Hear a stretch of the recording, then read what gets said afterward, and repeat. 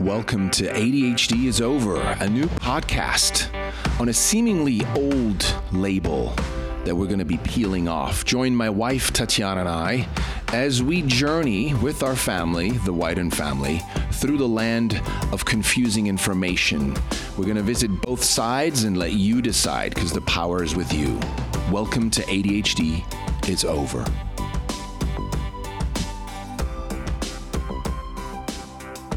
Welcome back. Our guest today is Dylan Rumley, a cognitive medical hypnotherapist who's been in practice for over 20 years. Dylan sees clients all over the world, and her specialty is rapidly resolving and reducing stress around trauma and phobias. Dylan believes that we all have moments of trauma, and the resolution of these memory patterns will return us to our natural state of creativity and clarity. Accelerating this and providing more executive function is Dylan's passion.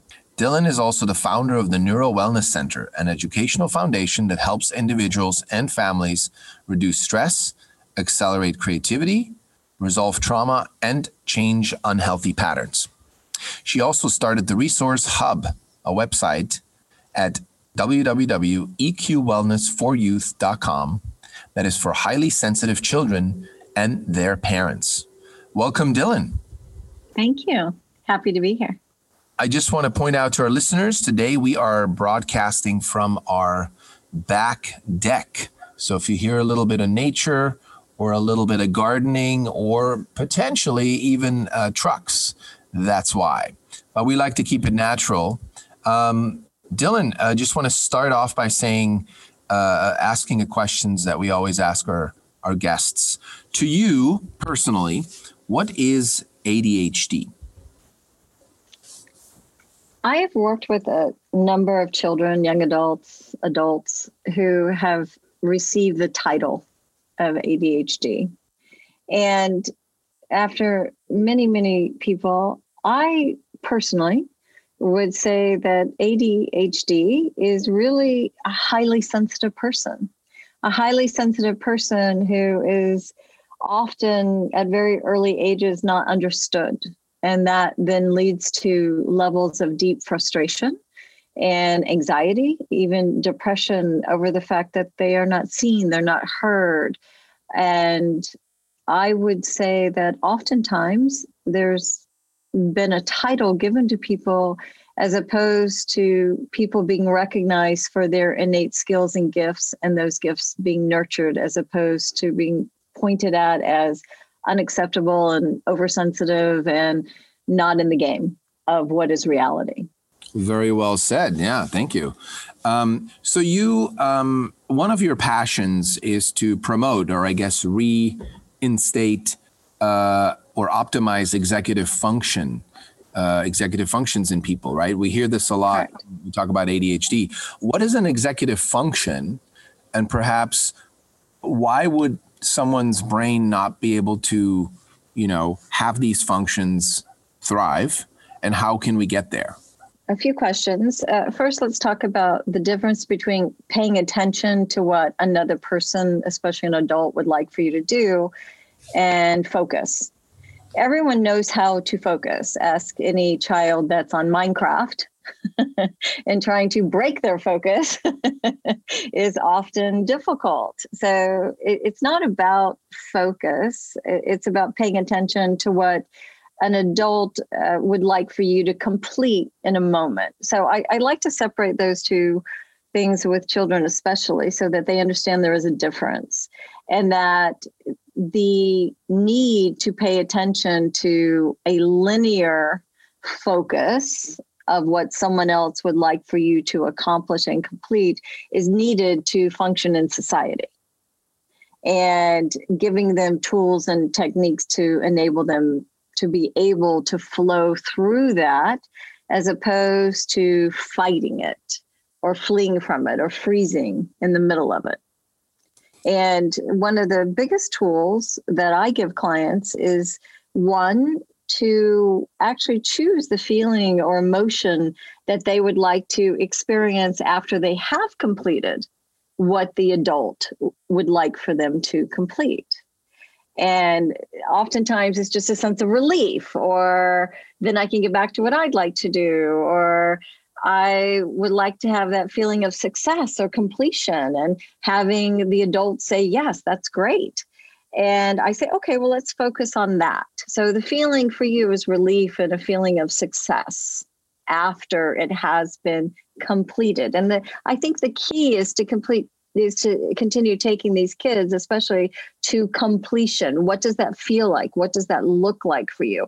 So because time's an illusion, as we all know, based on physics, take them into future time. There to here works better for this type of kid. And once they're in that, then I say, okay, there are tools that you can use that enable you to have better ability to think in that particular pattern of linear. And then we go into the various tools that they can harness and use for themselves. It's interesting because what I'm hearing is, and we've, also gotten to this conclusion over the years of research, is that, it's really about the friction that these individuals, if we just want to pick children with ADHD or hypersensitive children, it's really about them encountering friction between themselves and their environment. And if the environment is like adults telling them what to study or what to do, right? It's almost like an executive function becomes really the willingness or the ability to perform such tasks, even if you're not interested in it, right? As you mentioned. So my question is, would we even need to stress kids out about their executive functions if in their environment there were less demands of them to do stuff they're not interested in? Well, you bring up a good point, is that we're not dealing with the 80%. We're dealing with the 20%, right, of humanity.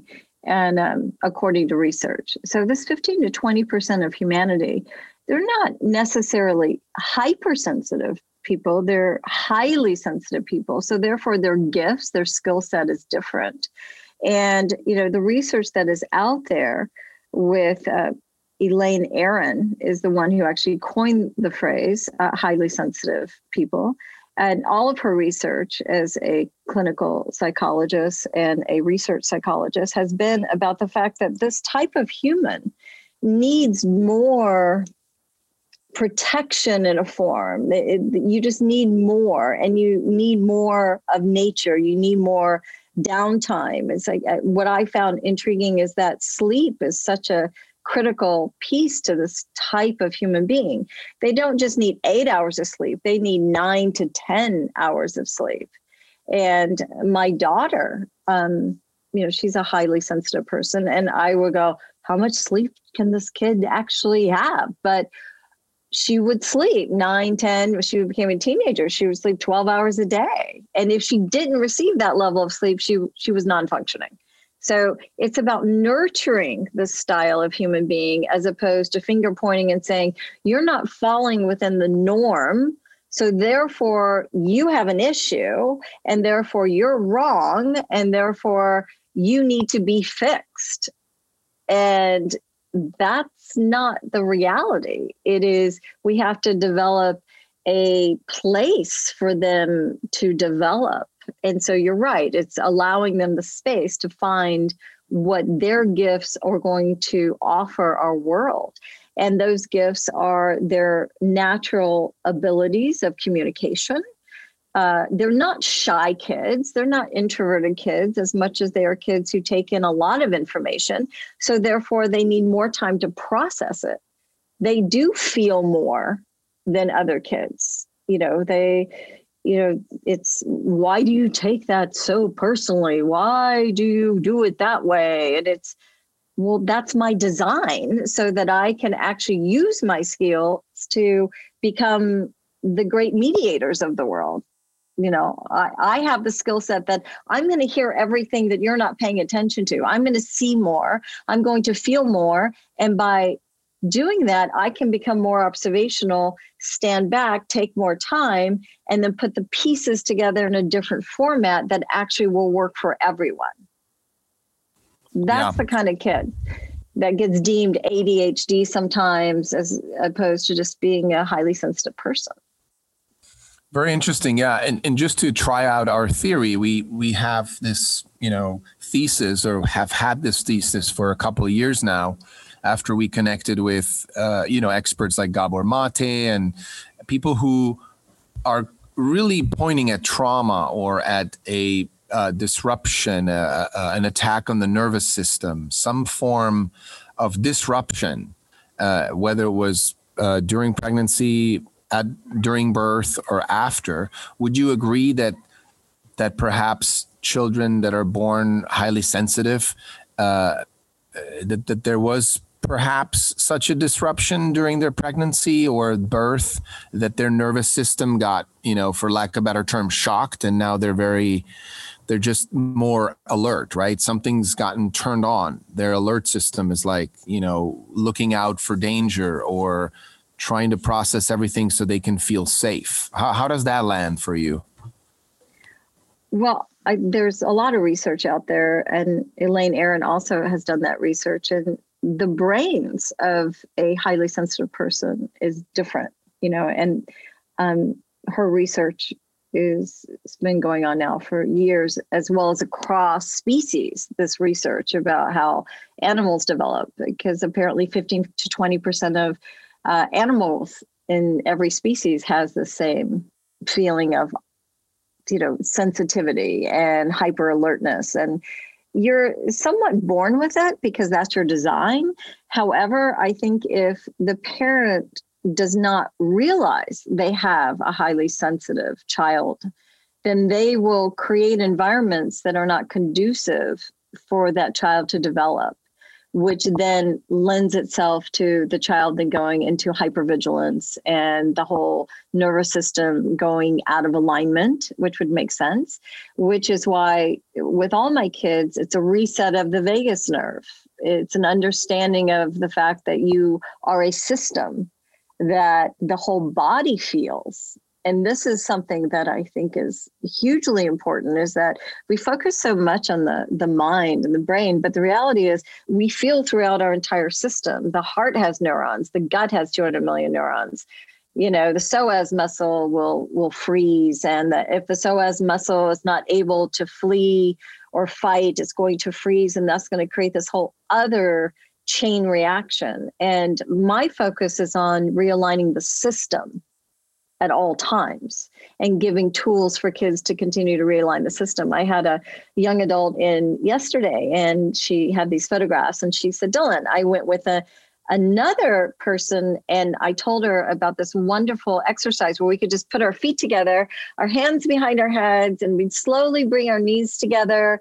And then our whole body would start to vibrate because we were releasing stress, and it was called the butterfly. And she turned to me and she said, do you know Dylan? And she said, we realized we had both seen you and you had both given us this tool. And we watched the sunset as we were doing these tension release exercises of Dr. Bercelli. And we felt amazing afterwards because our system was reset. We were in the grass and we were watching the sunset at the same time. Those tools given to children at very early ages allows them to self-soothe. And I'm a huge advocate of, there are a lot of amazing people in the world giving a lot of tools and creating a system for kids. So they go, hey, yeah, you're a highly sensitive person, which means you will need to have more downtime. You will need more sleep. You will need tools to reset your heart and go back into a heart coherence pattern, to reset the psoas, to understand that your gut, your biome may be more sensitive than the normal person. So your dietary needs are going to be different than other people. It's just part of your design. It's okay. You're normal. What is normal anyway? There isn't a normal. I keep telling kids, well, I'm not normal. They keep telling me I'm not normal. I'm going, what is normal? No. I said, I'm your therapist. Is there anything about me that's normal? And they'll laugh and they'll say, no, you're kind of odd and you say strange things. And I'll go, exactly. I said, but am I helping you? Yes. I said, yes. And your design is to help the world in some unusual but beautiful way. And you will, as long as you're given the right tools at a very early age to keep resetting the system. Life's going to happen. But giving these kids the ability to reset their system with natural tools, right, which is our design, is of the greatest benefit, I believe. So you're saying the Great Reset is real? I'm kidding. Two things I'm hearing is... Can we put that in all caps? I had to make that joke. We want to have the Great Reset. I just hit escape and reset. There we go. Shut it all down, and then we're all going to reset. We're all going to be just fine. Rainbow and butterflies. Yep. Well, two things I'm hearing is, one is how important the environment is, or the preparation, the management, the setup of the environment for a child like that in a family, right, in a home. And then secondly, the uniqueness of a child, such that they're not, quote unquote, abnormal or are the problem, but they're just unique. So perhaps let's talk about environment first. So you said a lot about the environment, and we agree. I believe environment is, if not has the most impact on a child's life. And that goes from anything from, pregnancy all the way to the home environment, to the diet, to the school, and so forth. What do you see as being the hardest thing for parents, the biggest struggle for them to create an environment that their children can thrive in or uniquely unfold, versus stress and them being molded into something they're not?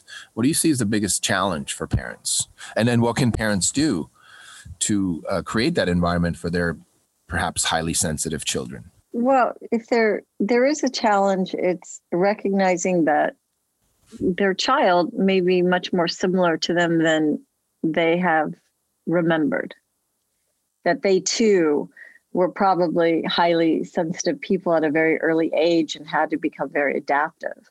I especially look at men and boys, being sensitive in an American environment, certainly, as a boy is boys, it's still, sadly, boys don't cry, boys don't do this, boys don't do that. And so I think a challenge to have a sensitive boy is a huge challenge for parents. But once you know it, and love is love, you're a parent, you love your child, you will do everything possible to ensure your child is thriving, and as opposed to surviving. So once you recognize the type of human being that you have been blessed with, they're not cookie cutters of us, but they may be similar to us, and then recognizing the differences.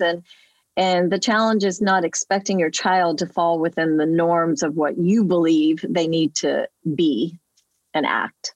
And then gaining all that knowledge, then setting up the environment is the easy piece, I believe. Once you understand what type of human being you have been blessed with on this planet. Yeah, no, that's great. It's interesting.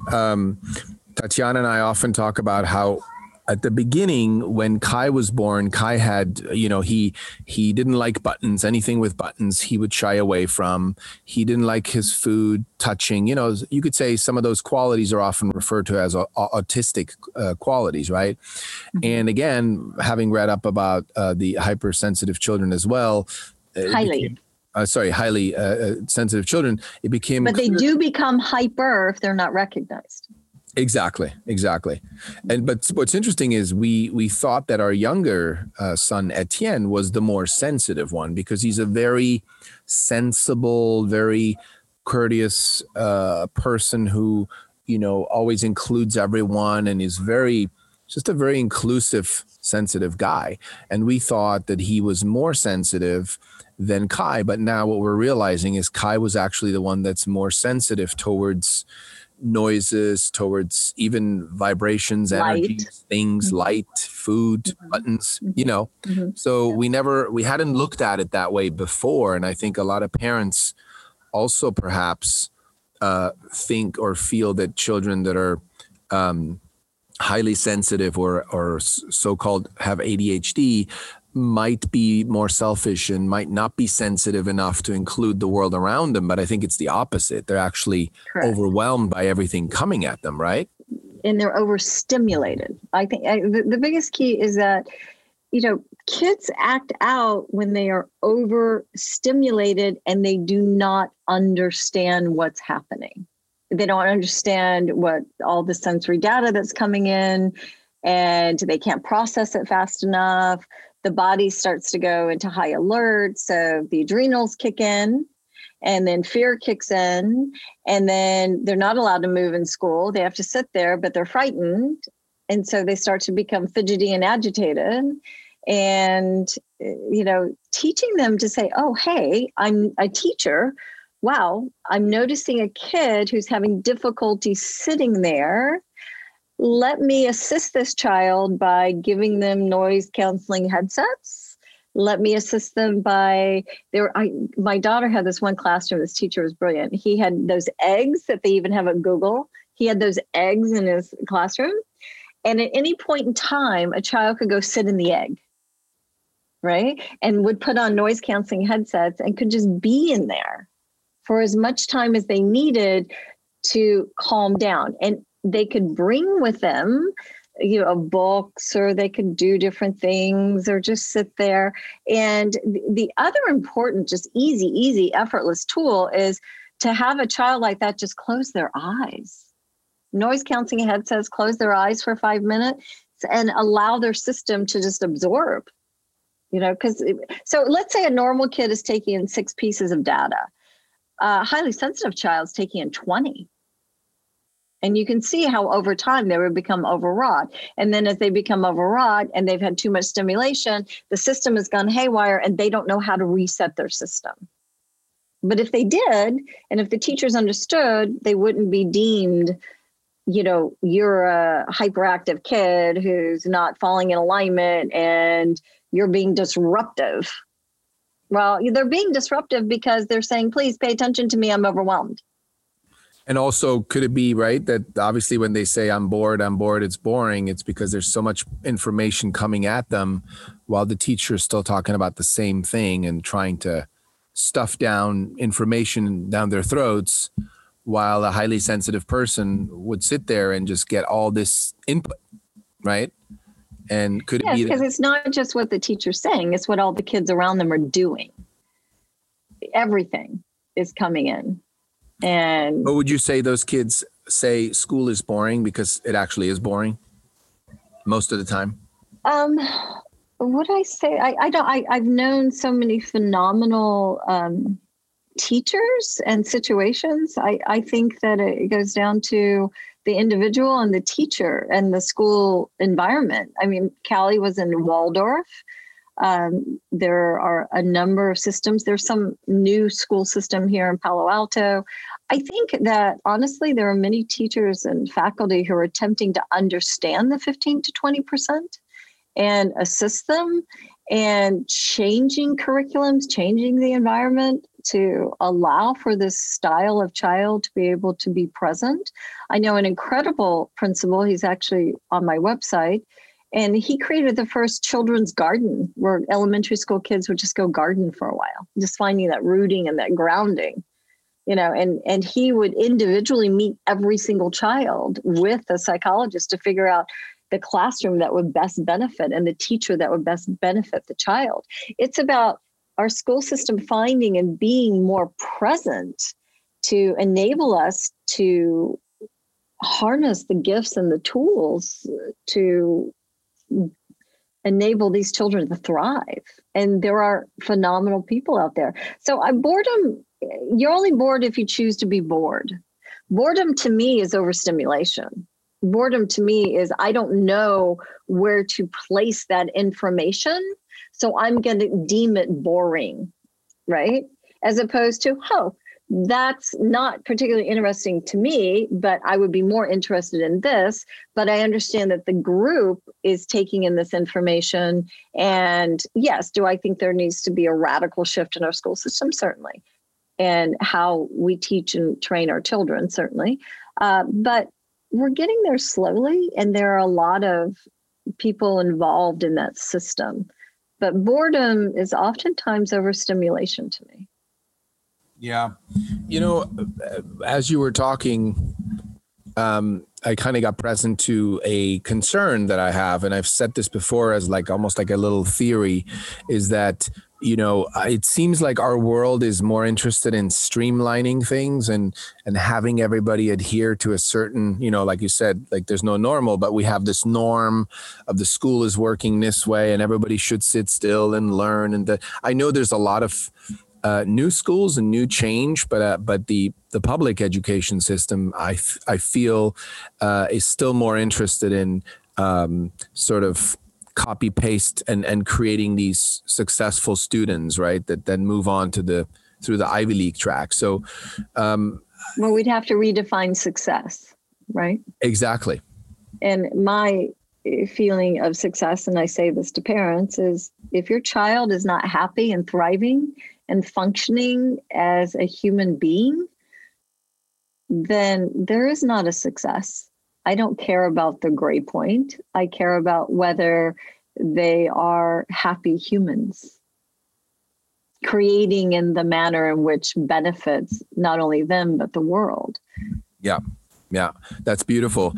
And, you know, I'm part of a lot of support groups online on ADHD, and it's amazing to me that even like 80% of the parents whose kids are medicated are still stressed out, angry, frustrated, are constantly like calling out online for help. Oh my God, I can't do this anymore. And these are the ones that are medicated, not the ones that are unmedicated. So it's kind of like, if they're not thriving, right? If their environment isn't a soothing environment, then even medication isn't going to make a difference.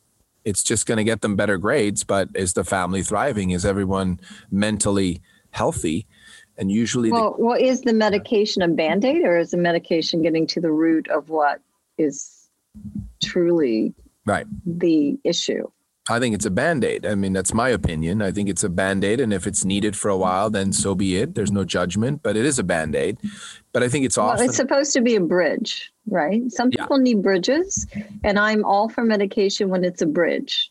I'm not for medication when it's supposed to be the end all be all. That's not the purpose. We always have to get to the root, and getting to the root takes time. And, you know, I believe that it also has to come from the individual, and the individual's subconscious has all the sensory data that they've ever experienced, as well as what we also know is that you also bring in the emotional information of your ancestors that could also get triggered, epigenetically triggered. And we have to really look at that research. It's like we have within ourselves the ability, but we must be with people who mirror those skills back to us to awaken. And that's the point of a duality world, is that we're to mirror each other to bring us all back to wholeness. And the beauty of a highly sensitive person is that their mirroring abilities are phenomenal, which is why they are great mediators, and they're also great leaders. There's a term that this Elaine Aron has for a certain style of highly sensitive person. And it's actually on a YouTube thing that I'll send to you for your podcast listeners. And I loved it because there was a certain style. It's called the psychomotor highly sensitive person. And this is the type of person who takes in so much information, but they need to release the information like a volcano. So they're the ones who don't sit still. They're the ones who climb mountains. They're the ones who jump out of helicopters and ski and do whatever they do, but they're highly sensitive people. And so I was watching that and I started laughing, and I said, this reminds me of Doug Bowser, who is president of Nintendo. And I sent it to him and I said, do you think you're actually this person? And there was just a one line back to me, nailed it. And he said, I never considered myself a highly sensitive person, but it's true. I love children. I love what I do in the world. I want gaming to be more about family and healthy gaming. And he said, so yes, I guess I am a sensitive person. And thank you for bringing that to my attention. That's great. Yeah, I love that. But a leader in the world, right? Right. And most people don't think of highly sensitive people as being leaders, but they are. And that brings me to a point where, we've noticed that there's a potential of a lot of kids being misdiagnosed. One, the highly sensitive children, but there's also the PTSD, the intense trauma in a child's life. And so it begs the question, how many other, ways of being or characteristics or symptoms do we just sort of throw into this basket of the ADHD diagnosis? Are there any others that you can think of that often get labeled as ADHD, other than the highly sensitive children?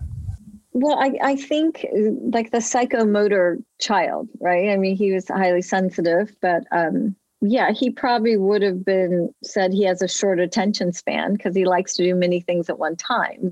They're multitaskers, but in an unusual way. And so I like to say that someone deemed as ADHD is someone who has many points of reference. They're like many tributaries, but eventually it's going to get to the same river and certainly to the same ocean. We just have to give them more time. And again, it goes back to, will we give these children more time to process, more downtime, more, okay, I see you're overwhelmed. I'm going to remove you because what's really going on? And they may not have the vocabulary to explain because it's happening throughout the entire system. So what I do with kids is I first start with, tell me how you like to feel more of. Then we're going to use the tool of cross-patterning to get the right and left hemisphere to actually be functioning, which means we've got to use tools to cross the midline. Then we're going to absolutely go into the subconscious. And I actually have a guided imagery that I will send to you for your podcasting listening people that I think may be a benefit. We have to go into the altered states. That's where all the information is. And to do that, we go into guided imagery. Thankfully that's more understood these days than it used to be, but the information is there, but we also have to guide it. So let's say that a kid would like to feel happier. Fine. Well, let's go into your subconscious and allow your subconscious to edit and change your memories to allow you to be happier. You can't change it. What happened to you, it happened, but you can resolve the feelings attached to it. To be able to do that, you have to go into the subconscious. And it's effort that feels effortless when they do it. And that's why I love the medical hypnosis piece of my practice. It's just an easier format because they're dreamy kids anyway. They want to go into the dream, but there's a reason why they're going into the dream, so they can fix the dreams, right? And this is where their creativity is. Then we have to allow them to go into a heart coherence pattern, which is the heart math work, which is brilliant. And I highly recommend it. It is the best biofeedback out there, in my opinion, because it's again, effortless. You get a sensor, you attach it to your phone, and then you can see what is creating a heart coherence for yourself. Then, and there's lots of information about what that actually is. Then the psoas muscle. You can do yoga. You can have massage. You could do Dr. Bercelli's work. All of that takes effort, but it's also effortless. And if people will give that to their children at early ages and to themselves, because if you have a child that has been deemed ADHD, odds are your system needs to be reset too, because they're not easy children. I raised this child. She's 21 and I was still on the phone with her today. It is a lifelong parenting process because they are those kids. You have to sign up for the game. It's the game, but love is love and you do it and you're happy to do it because you love your kids. So yes, before this call, he was like, I have to get off the call because I have to get on this call, but I'll call you after. Yes, I know COVID is exploding in the world, but we have answers, right? So it's like you're just constantly soothing and calming and helping, and they'll come to that final middle ground. So, but the psoas is essential to that. Then they often have very sensitive biomes and guts, and their diet is critical, and you got to get that right. It's right because they don't crave sugar and they're calmer. Then hormones. I mean, once kids go into puberty, hormones are obstacles regardless, but especially for this style of human, you got to stay on top of that. male and female, and give them understanding of how that balances. There are great doctors out there to be able to help that situation. That's amazing. Yeah, I really appreciate you mentioning all these things, because I think for someone listening who is interested to what I call flirt with the alternative side and not just take the mainstream sort of narrative as the solution, but also is interested in digging in and doing the real work. They are fairly effortless, but it does take time and commitment. And perhaps I think one of the biggest obstacles is that people don't believe that it's going to work. Like, how do you deal with that when somebody says, yeah, this all sounds great, but hypnotherapy, and then what? I'm not sure. Is that going to work? What do I need to do? Right? Because medication has a quote unquote proven track record. They take it and suddenly they're a different child and they got better grades. That's like proven. Different child for a while, but what kind of adult are we receiving? Exactly. I definitely agree. But what do you say to parents who are perhaps a bit more skeptical towards alternative approaches? I mean, I'll call it alternative because it is in the public's view, right? To you and I, perhaps, or Tatiana and I, it's not necessarily alternative. It's just trying something that actually works. Well, I think parents are amenable to what works. And I personally have a track record. And, what I say to people when they call and they say, well, I don't know, you're a little different and I hear unusual things about you. And I'll say, yes, I am unusual. Yes, I take a different approach. Yes, it's all very science related if you want to dig into the science, and happy to give you that information. And then I simply say, you may want to look at my Yelp reviews. I said, and if after reading those, you feel compelled to see me, then I look forward to seeing you and your child, and we will take it from there. And if after one session, you don't see a difference in your child, I'll give you your money back. And people are pretty surprised by that. But I mean it. And that's exactly what I do. And thus far, no one's asked for their money back. So I think that's probably a pretty good track record. It's a good track record. No, I appreciate that. And I think it's a word to mouth, right? Or Yelp, word to Yelp or Yelp to word kind of thing. Yes, and I would say probably 90%, if not more, are word of mouth. I saw Dylan, I had this result. Why don't you see her? That's great. Now, in the world of executive function, or let's say the ADHD challenge, right? The kids have in this world. What do you think? So there's the education, right? Changing our education system. Like, what else do you think needs a major overhaul so that these kids can feel included or feel like they can function in this world? What other systems in our world do you feel could use an overhaul, or what could be done? Well, I think systems change with the individual. And I would say that it begins with the parents educating their children that they have this unusual sensitivity. And yes, they will be 15 to 20%, but they are still normal, and they have these gifts to give to the world. And that they, as parents, will nurture these gifts and give them the environment and the tools they need to thrive and move through systems. And there is a level of adaptability that must take place with these children. And that's the point of giving them tools, is that you will be in situations and your system may become overwrought. But once it does, know that you will be able to reset your system by doing these particular tools or techniques. And once these kids, especially, is my experience, once they have the tools, they feel like they are prepared for whatever is going to happen to them. And then they can adapt better. So I say systems change with individuals, and the parent is the beginning point of change. And as parents educate themselves to understand and then give that knowledge to their children, there is an expansion like a pebble in a pond. And that's the beginning. And then systems naturally change. And is this resetting the system, is this something that would have to be done again and again, once a week, once a month, or is it a one time, or how do you see this at its most beneficial? Well, it depends on the tool. Every day I cross pattern. Every day I choose the emotions that I will experience for the day.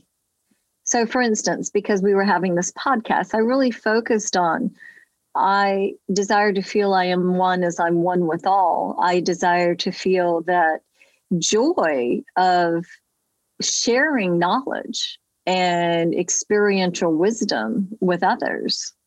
And I focused on that. And then I cross-patterned, which is an easy tool to use. And there, I can send you, it's on my website, but there are many ways to cross the midline. I just do a certain method, but I always cross pattern every day. It's like turning on a light switch to your brain. It's important. And so many people, coffee's not going to do it. You got to actually cross the midline. You got to actually do this very simple technique. And kids tell me that that is the main technique that they use every day to calm their brain, to allow them to not be all over the place, but to allow them to come to a better focal point for the day. Then every day I reset my vagus nerve. Resetting your vagus nerve is as simple as splashing cold water on your face, right? And then there are certain eye modes that you can use to reset the vagus nerve. I haven't met a kid yet that when I asked if they understood the vagus nerve, that they said, yeah, exactly. I know exactly what is that? I don't know. What's a vagus nerve? And I draw out the whole system for them. And they all look at me and they ask, why didn't they explain this to me? I would have been doing this my entire life. I didn't know I was a whole feeling system being of energy. And I think that's a critical piece. Wow. So it sounds like, a lot of the things you're mentioning should be as common as taking your vitamins or working out every day for a human being, but yet it's not something that we promote out there in life. It's not part of the human operating guidebook, right? Or the Bible on how to thrive. Let's create a human operating guidebook for children. What a great idea. Right? We should do that. Let's do it. It'd be so simple too. I love it because people always say like, well, there's no, when they get a baby, it's like, there's no manual for how to raise a human being. It's like, well, yeah, they're out there. They're just not combined into one, like, here's the operating guidebook, right? Yes, so, but it would be, guidebook for parents, for sure. Especially needed. For highly sensitive people or people with, I don't know. I feel like there's so many, we've talked about this before, right? So many sensitive souls and what are they called? Crystal children or they used to be called indigo children, right? Right. What do you say something about that? Because we've talked about that before. Well, I think these children always existed, and then someone decided to give them a title. And I think that all of a sudden we became more aware of this type of child because they had these beautiful titles, and then they allowed themselves to go, oh yeah, I'm an indigo kid. I'm this kid. I'm a that kid. And so we just give them titles that are better suited and give them the ability to say, yeah, I'm unusual, but I am also essential to this planet. I play an important role in healing this planet. And I think we're all in alignment with the planet needs healing. We as a world consciousness need healing. And I am putting my money on these kids and this style of human being to find the answers, because they're the ones who take in the most information and have enough of the heart-centered ability to be able to create a new pattern in life. And so I say, yes, let's find them. And as parents, protect them, promote them, and give them the tools they need, because the world's a tough place. And at the same time, you have the opportunity to change it to a better way and a better life. And we are vanguard to that momentum and that shift in reality. And so I applaud both of you for having the courage and the bravery to step out and say, no, I have these kids and this is how we're changing. And this is how I can assist you to change and become more aware and have greater understanding. Yeah, that's beautiful. And certainly Tatiana and I have spent hours and hours talking about, in our case, ADHD children are essential for the future because they think outside the box, right? They are more impulsive, meaning they can change at a moment's notice. They can go into a different direction, move to a different city, start a different job. They're more flexible. They're not as predictable. And also, as we're going into this age of AI, it's harder for a machine to replicate an unpredictable person than it is to replicate the patterns of a predictable person. So we're totally aligned on that. And I feel like, that many children being born or labeled in this world as being whatever, ADHD disordered, sensitive, you name it, to me is almost like we're ignoring the fact that, wait, if there's that many children with quote unquote issues in this world, shouldn't we look at our environment as in like the entire world and listen to not what they're saying? Obviously they're little in most cases early on, but what are they challenging us to look at? And I feel like we're not looking at these things as closely as possible. Yeah, and I think it also highlights and heightens the importance and the role of us as parents to a whole other level. We take it for granted so much of like, yes, I'm a parent of a child, but then to be able to realize that to raise a child in such a level, it's like it has to raise our own consciousness. Exactly. Expand our own skills and knowledge base and awareness. And I like to call ADHD kids, I call them the great tesseracts, right? They're 4D kids. They think outside the box, but why do they? They think outside the box because they're hypercubes, right? They are the ultimate, I'm not going to fit into this antiquated system that does not really serve humanity. And you have to applaud that in them. And what better time to introduce all of them than right now? I think we've just entered a new chapter in humanity, as at least in the US, I feel like we can't unsee or unhear what we heard and what we've seen recently. And I'm excited about the future. I think if we embrace those kids instead of sedate them with medication, instead of trying to fit them into the cube or the odd shape into a square. Yeah. Mm-hmm. We'll be fine if we start listening to them. But an important point I want to just reflect on that Tatiana brought up, which is this idea of parents actually taking responsibility for their child and, in essence saying, hey, I have a child who's highly sensitive or who seems to have friction between him or her and the world. Let me look at everything in our lives. How can we reduce that friction? How can we create this comfort and this nurturing and them feeling safe, right? But that's a lot of work. I mean, that's not overnight. That's not take a pill. It's a lot of work. That's true. I think a lot as parents, we have a lot to do, and especially a lot of single parents, right? 2 jobs. It's not easy. I think is that why I feel like that's why we haven't seen a massive shift yet, because we're all still struggling to pay the bills and keep food on our table. I don't know. That's my opinion. But there are simple ways to create environments that allow them to feel safe. And again, it's allowing them to feel that they are a gift as opposed to a problem. And the gift is precious. And the gift demands presence. And so all of that is important. And that begins with the parent.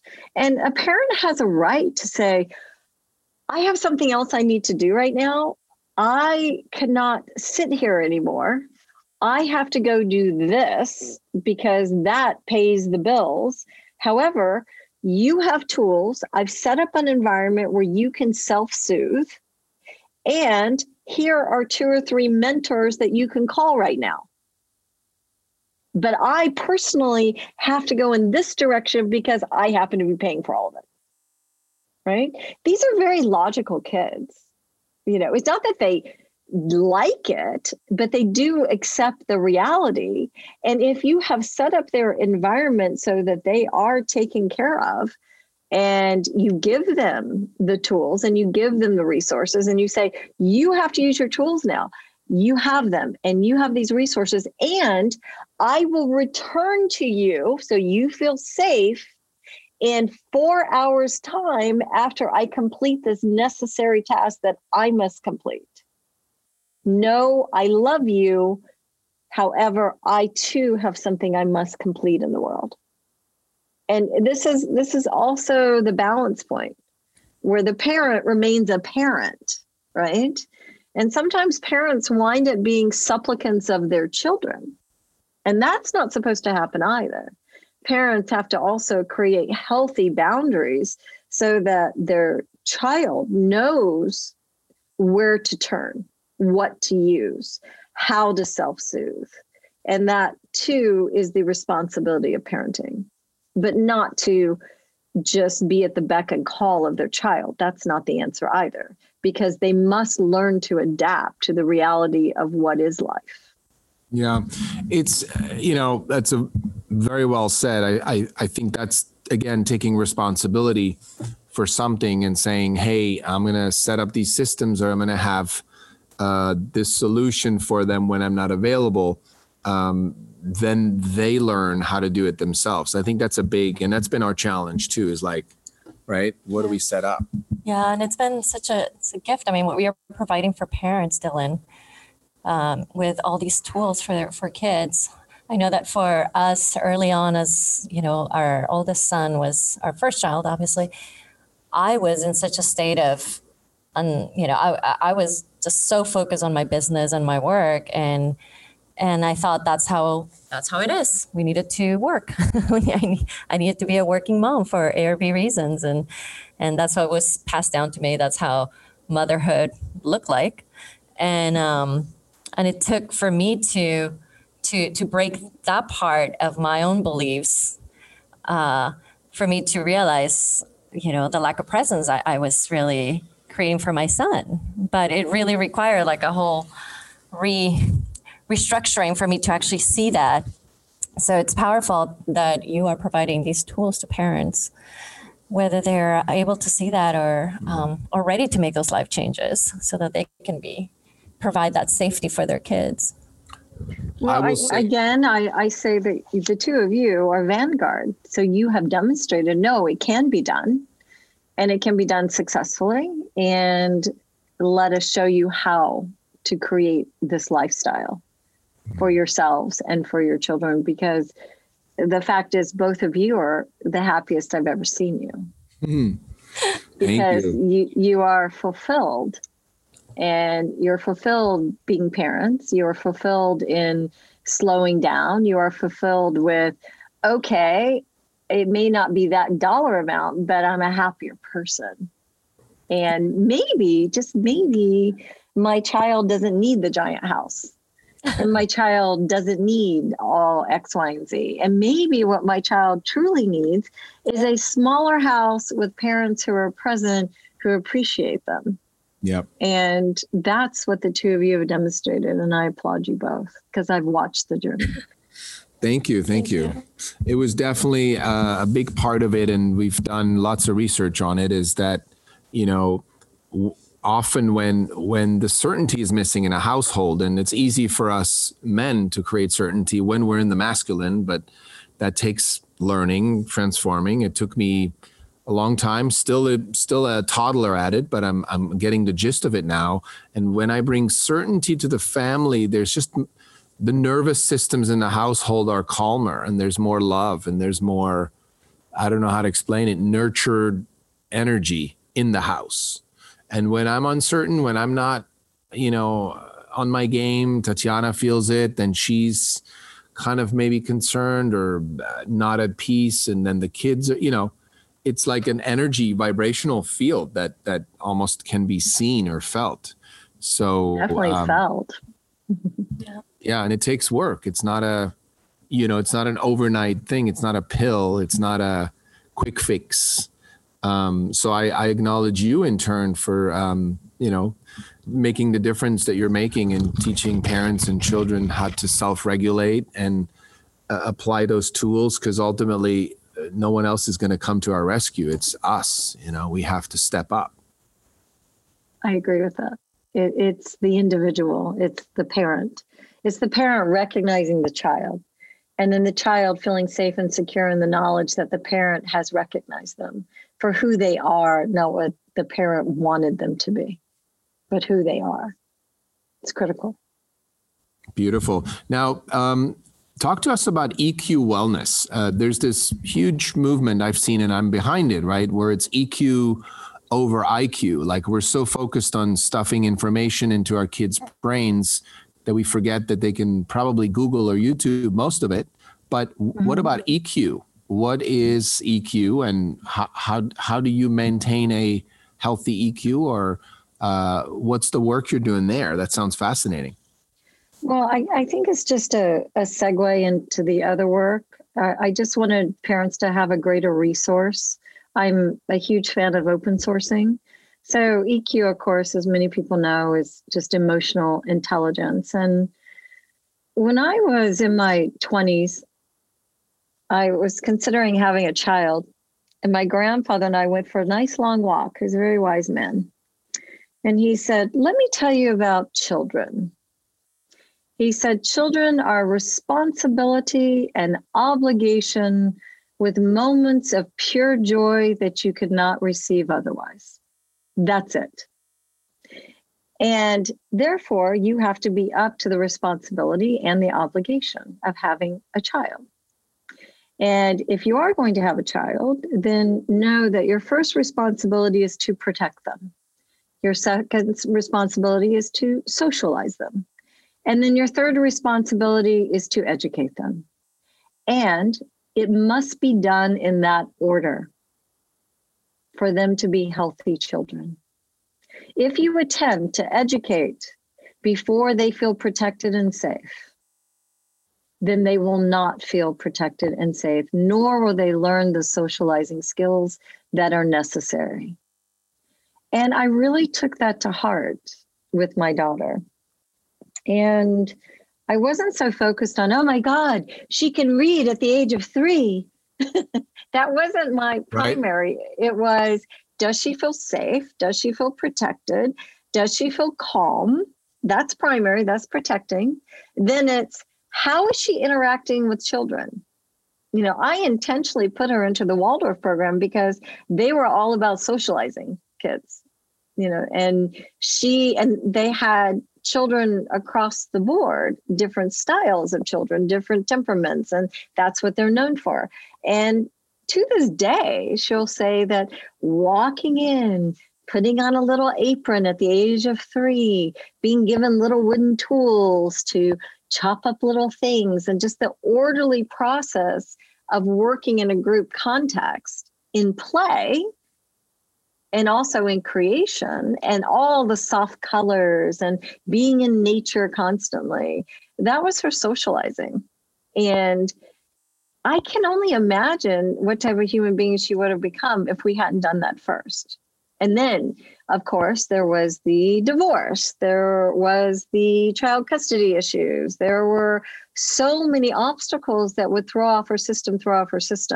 And so the main reason I am in the field I am in is because I had to figure out how to resolve my child to continue to be that human being that feels safe, protected, and secure when the whole world was blowing up. Not realizing at the time that she was this highly sensitive child on top of everything else, not just a child in the norm who would have been affected deeply, but this other child too. So the whole purpose of this is to return tools that I have gleaned and to return knowledge and to also connect in incredible people with their knowledge who have been exploring this too, not only with their own children, but with their practices and their work with humanity. So that's the purpose of EQ Wellness. That's beautiful. Amazing. Yeah. No, that's really great that, again, I feel like there's so much that we don't know about human being, the nervous system, the reset, the EQ, everything you're talking about. And I think it's important for us. It's become really important to acknowledge that it's not one thing, right? It's not the omega-3 that he's taking. It's not the nature walks that make a difference. It's not the family meeting, it's everything. It's everything combined. And then calibrating it to that individual. Yeah. So you and then they change, and then that's no longer working. So you got to go in another direction. And so you definitely have to work at being on game, as they say, constantly. But is that true for ourselves too? Yes. It's like my latest thing is intermittent fasting. Oh, wow, that's working. Been around a while, but right. I'm finally doing it and it's working. So if it's working for you, right, then you work it. And if not, then exactly.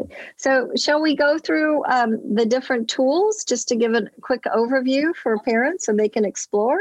Yes. Would that be a benefit? Yeah, absolutely. Okay. All right. So I would say with these kids, number one, make sure they get enough sleep, knowing they need more sleep than other kids, right? And that we'll start with the system number one, the brain. So we want these kids to continually talk about their emotions and feelings. How would you like to feel today? Not how are you feeling? How would you like to feel today? Conversation of the morning, right? Okay, great. So let's turn your brain on. Let's do some cross patterning. Jumping jacks, great cross patterning technique, right? So do that for, about 15 minutes. It's fine. 5 minutes, 3 minutes, whatever. Get the system up and moving. Then let's reset your vagus nerve. And we're going to splash some cold water on our face. But if that's too intense for your child, there are so many other ways to reset the vagus nerve. You want to keep reminding them that they have control over the system and they can put their system back into a calmer state. That's all about the vagus nerve. Then you give them the tool of heart math with a sensor. That's a self-soothing tool, right? So they can use that biofeedback to calm themselves, to know what it is. What puts you into a heart coherence pattern? Is it thinking about your dog? Is it thinking about your cat? Is it thinking about being in nature? What is it? It gives them the knowledge to know what does place them into balance. Then you simply put them in a yoga class. You show them the exercises of Dr. Bercelli. He open sources his tools. He open sources the exercises. I mean, they're out there. And then I would say that all kids need to have a fabulous naturopathic doctor of some sort to keep resetting, blood work or what's going on here? Is this personality or is this physiological that's affecting the personality? Because there's more serotonin in the gut than the brain, more happiness there. So that system has to be regulated constantly. And diet's really looked at based on the individual. And then as they get older, certainly looking at those hormones and questioning, is this person acting this way because their testosterone is out of alignment? Their estrogen is out of alignment? How do we rebalance that as quickly as possible? And then I would say just being in nature. I take every single one of my clients for long hikes, especially right now. Get them away from their screens. We go, we walk, we look up and out. Looking up and out resets the brain. It just does. Look out into the distance. We spend too much time on a screen. And, making sure that they're changing eye modes all the times. That's also a good reset system. So those are some basic tools and techniques that people can explore, parents can explore. And there's plenty of information out there. And I will give you the guided imagery that I created, the theater. And the theater, their kids can listen to at night. And that starts to reset any trauma, anything that's happened to them, memories that no longer serve them. But these kids ruminate. They spin a memory. It's like, I had a kid in yesterday that could tell me what happened to them at 3, that they're still offended, that their beautiful purple butterfly balloon was popped. It's still there. It hasn't resolved. We had to go back, and then I'm going to buy her 25 butterfly balloons next time she shows up. It's like you find ways to just heal the memory. It's the memory, right?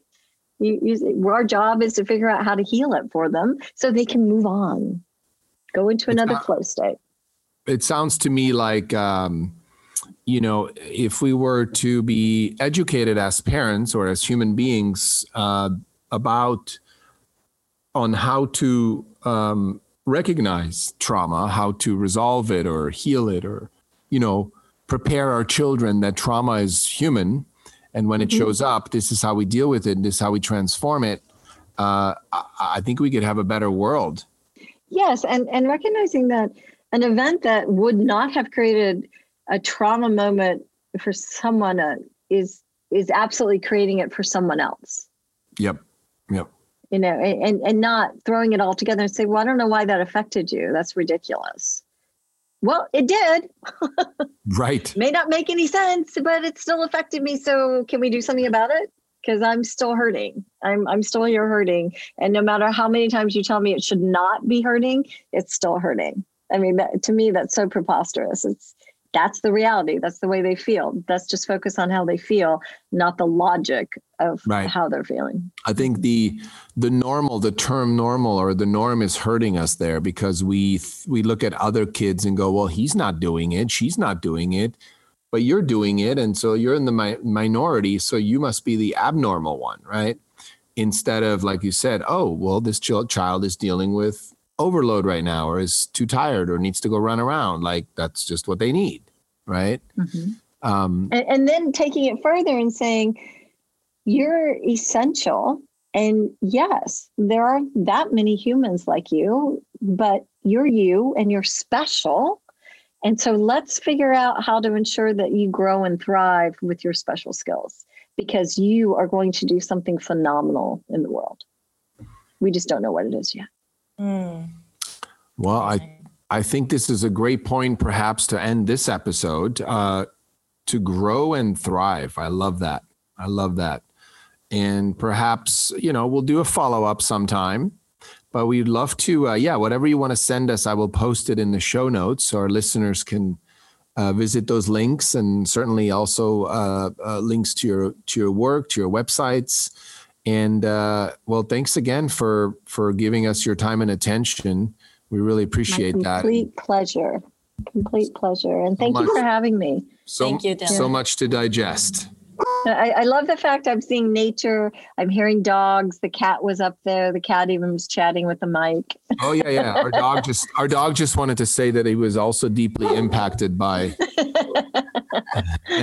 But this is the joy of just being in oneness, right? It's like we just flow with it, and it adds to it, and it gives beautiful nuances.